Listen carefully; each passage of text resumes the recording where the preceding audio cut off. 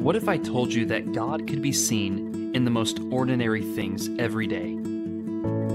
That if we just took a break from the busyness of our lives to just stop and look around, to consider the things that we encounter all the time and overlook, the lessons that we would learn from our children and in our homes, our families.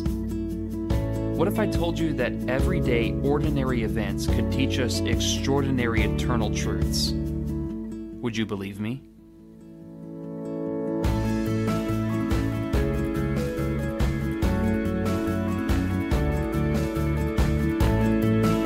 Hey everybody, and welcome back to the Set Your Mind Above podcast. I'm your host, BJ Sipe. I'm a Christian, a preacher, a husband, and a father. In this podcast, we take everyday, ordinary events and explore how they can teach us extraordinary eternal truths. I'm so glad that you joined me for this episode. Now, let's open up our minds, our hearts, and our Bibles together. Tonight is an exciting night, which is part of why I put the podcast off just one day so that I could talk a little bit about this. I feel a little bit like a kid does on Christmas Eve, the anticipation of what begins when I wake up in the morning. But tonight is not Christmas Eve, it's Men's Golf Trip Eve.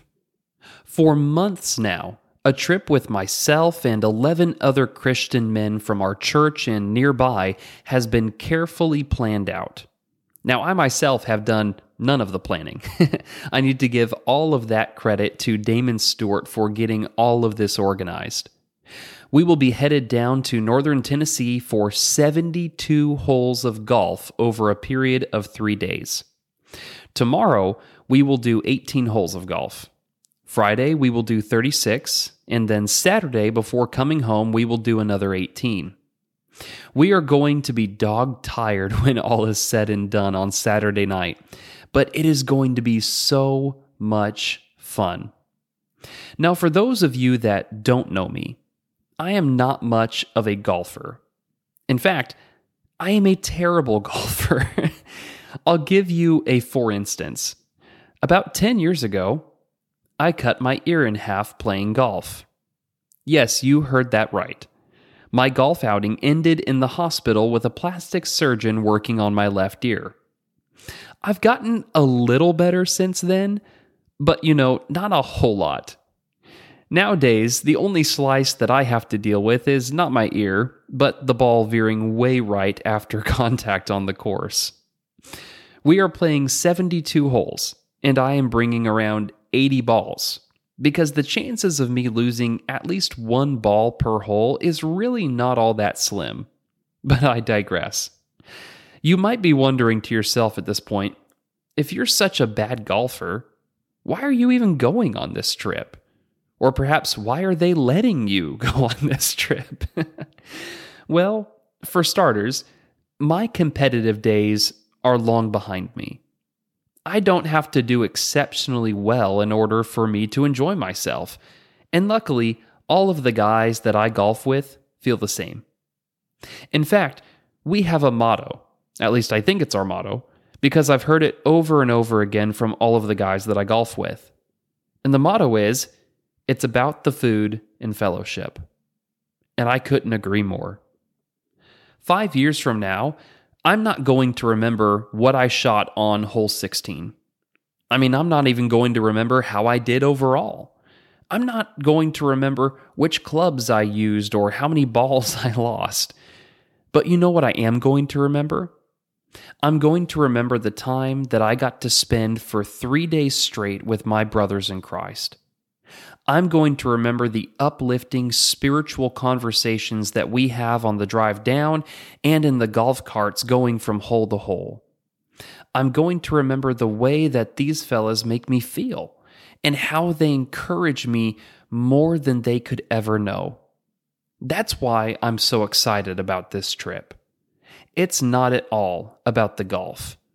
It's about the time that I'm going to spend with so many men that I love and respect in Christ. This is going to be more of a lighthearted podcast. a reminder for us to do something that is so extraordinarily important: the need for us to spend time together outside of worship with our brothers and sisters in Christ. From the very conception of the church, we see that a great emphasis and effort was placed upon doing this very thing. Let's examine the text of Acts chapter 2, verses 41 through 47. It reads the following: "So those who accepted his message were baptized, and that day about 3,000 people were added to them. They devoted themselves to the apostles' teaching, to the fellowship, to the breaking of bread, and to prayer. Everyone was filled with awe, and many wonders and signs were being performed through the apostles. Now, all the believers were together and held all things in common. They sold their possessions and property and distributed the proceeds to all as any had need. Every day they devoted themselves to meeting together in the temple and broke bread from house to house. They ate their food with joyful and sincere hearts, praising God and enjoying the favor of all people. Every day the Lord added to their number those who were being saved." Notice what the church was doing together right from the very beginning. Obviously, they were spending time together devoted to worship and the Word. They were studying and sitting at the apostles' feet and growing in the grace and knowledge of Jesus Christ. But that is not all that they were doing. Look at the text again. They were daily devoting themselves to one another. They were breaking bread from house to house. So in other words, food and fellowship. But it wasn't even about the eating together. It was about those conversations, the encouragement and the love. When they were together, they were joyfully praising God with one another.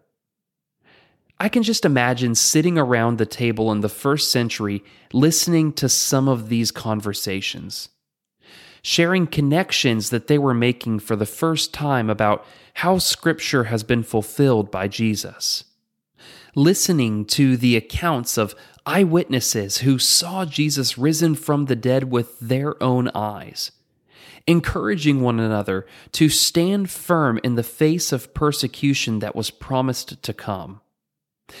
These moments would have been so precious. 5 years later, I doubt that many of them would have remembered exactly what songs they sang together in worship in the days following Pentecost. They perhaps had forgotten the exact context of the apostles' sermons in the weeks preceding. But they would never have forgotten those moments spent together in each other's homes. The encouragement that they received, the way they felt, and the way that they grew closer together. My friends, we've got to do more than just see one another for 1 hour or so a week for worship, say our quick hellos, and then leave each other. The church was never designed to function in this way.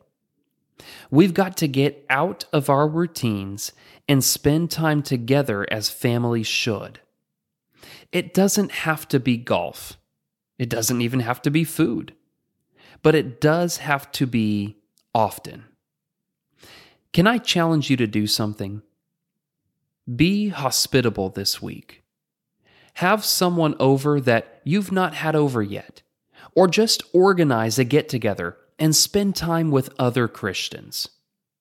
When you start making a habit of doing this, we will start building the kind of relationships that Jesus has always intended for us to have with our brothers and sisters in Christ.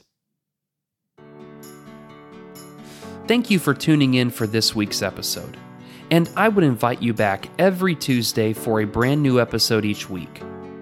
If you haven't already, be sure to find us on Facebook for occasional announcements and special video sessions.